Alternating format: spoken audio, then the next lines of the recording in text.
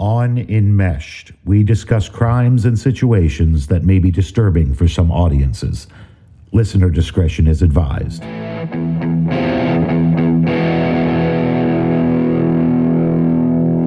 Welcome to Enmeshed, the show that reveals some of the most poisonous people come disguised as family.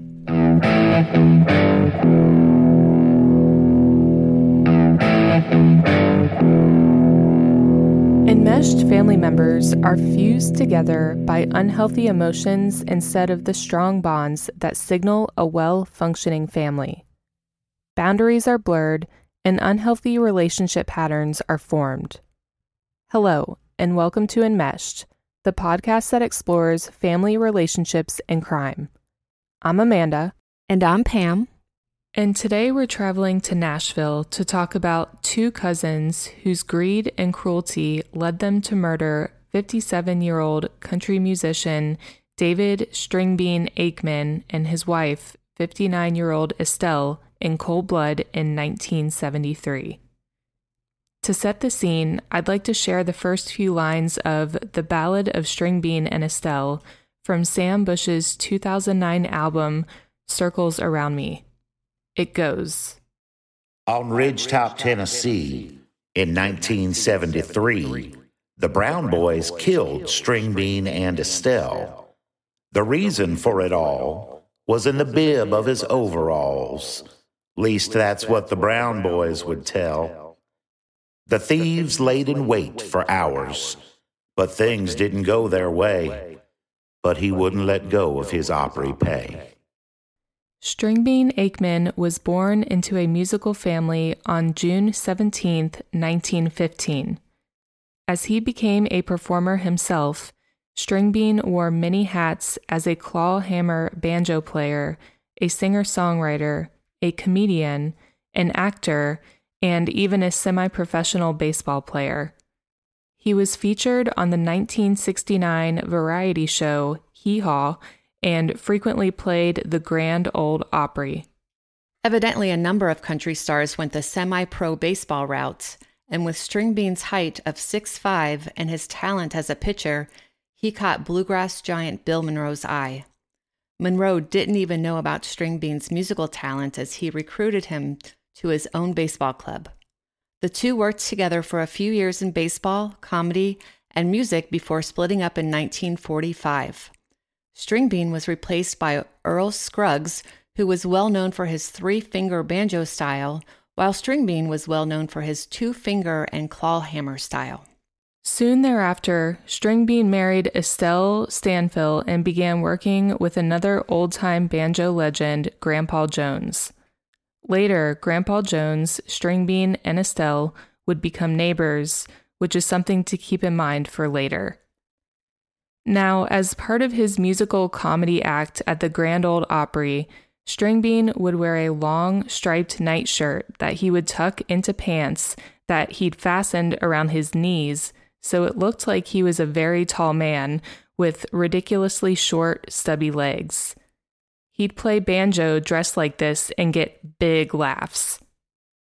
Stringbean became more and more famous, performing with dozens of country stars even before he recorded his own solo material. He's still regarded as one of the greatest old-time style banjo pickers. According to everything I found, Stringbean and Estelle were well loved by everyone in the country music community and were also really well suited to each other. They were very good friends with Grandpa Jones, which is probably why they all decided to live on neighboring properties out in the country about 30 minutes away from the Opry stage in Nashville in an area called Ridgetop. Stringbean and Estelle had grown up during the Depression. Despite the fame and the money that came with it, they enjoyed a simple rural life.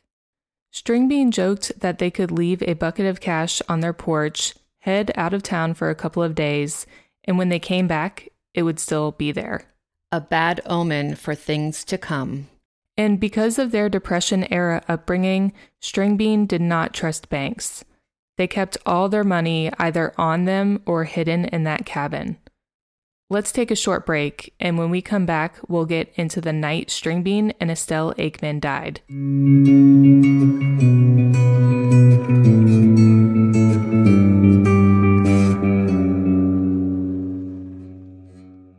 Are you planning an event with audio and visual needs but are not sure where to start? Waves Entertainment can help. Waves Entertainment is your premier full-service management company with high-quality custom solutions for any size event. Whether you are planning a large festival or concert, a corporate meeting or wedding, Waves Entertainment will power your event to excellence. Our team of industry professionals work closely with your vision to ensure your audience hears every word, sees every detail, and remembers the experience. Our goal is to ensure your event is customized to fit your needs and provide professional-grade equipment to amplify your message. From live stage production and talent booking to vendor coordination, event staffing, and more, Waves Entertainment is your one-stop shop for the perfect event. Visit our website, wavesentertainment.com, or give us a call at 704-662-2435. That's 704-662-2435. Waves Entertainment, powering your event to excellence.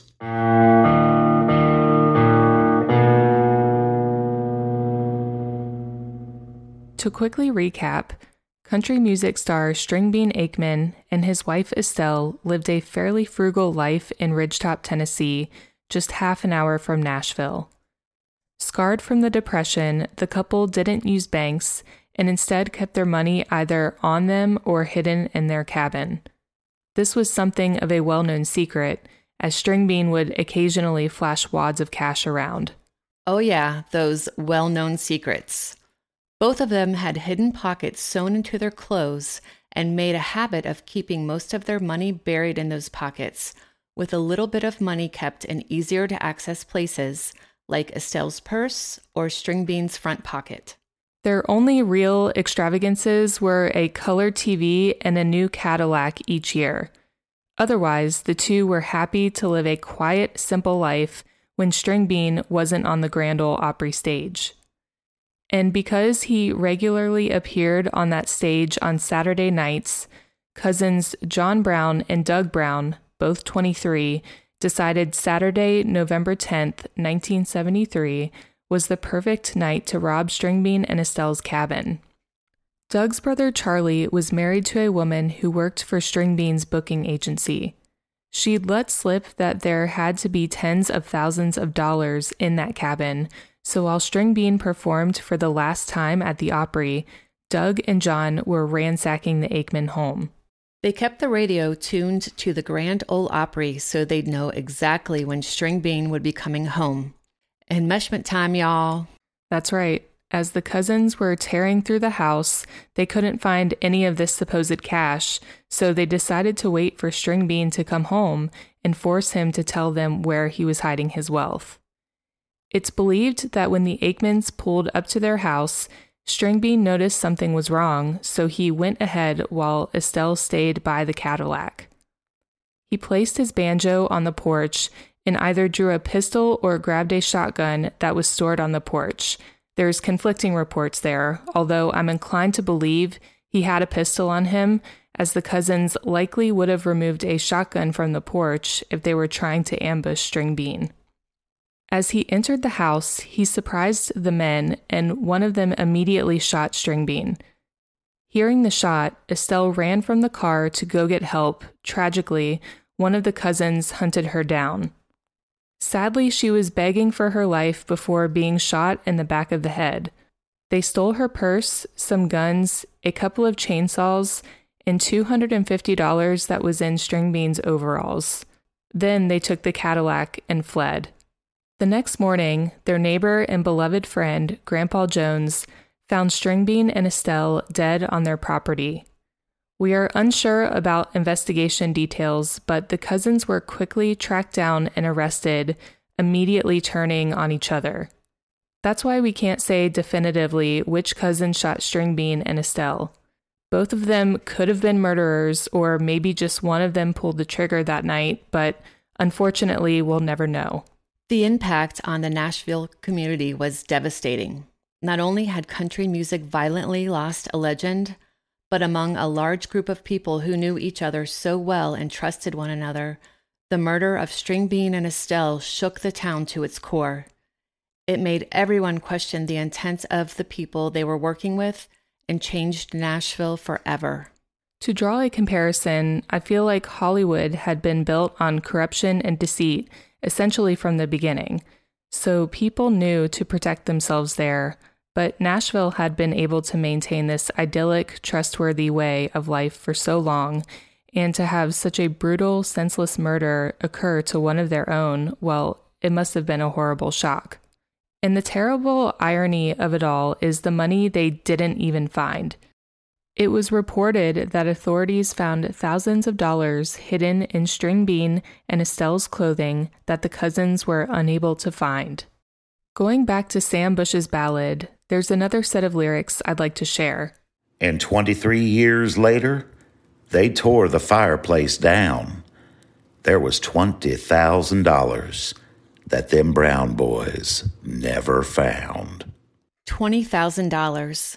I'm not saying that's a good reason to murder someone, but that had to have been a lot of money in 1973.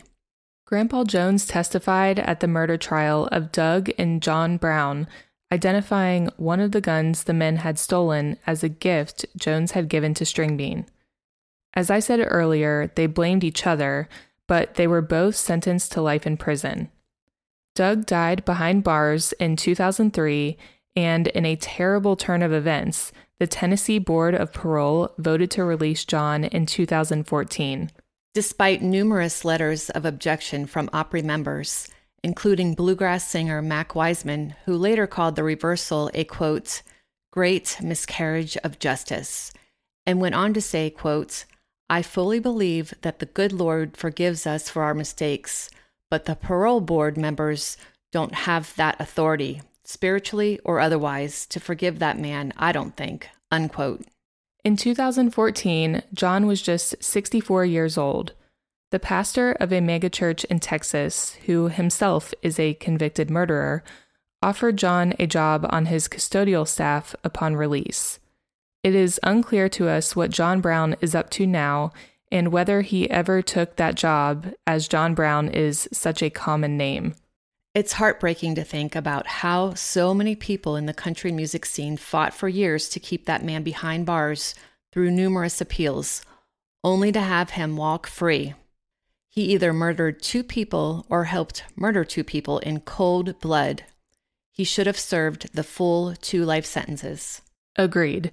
Out of his 198-year sentence, he only served 41 years. He's outlived many of the people who called Stringbean and Estelle friends, but thankfully their legacy has not been forgotten. Thank you for listening.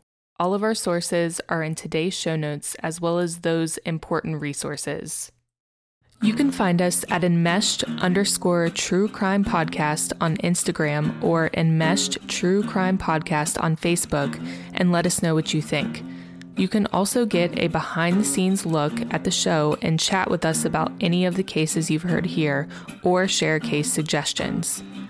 Please don't forget to rate, review, and subscribe to keep up with Enmeshed, and join us every Monday for fresh takes on stale relationships. Enmeshed is an Oh No production. Oh no!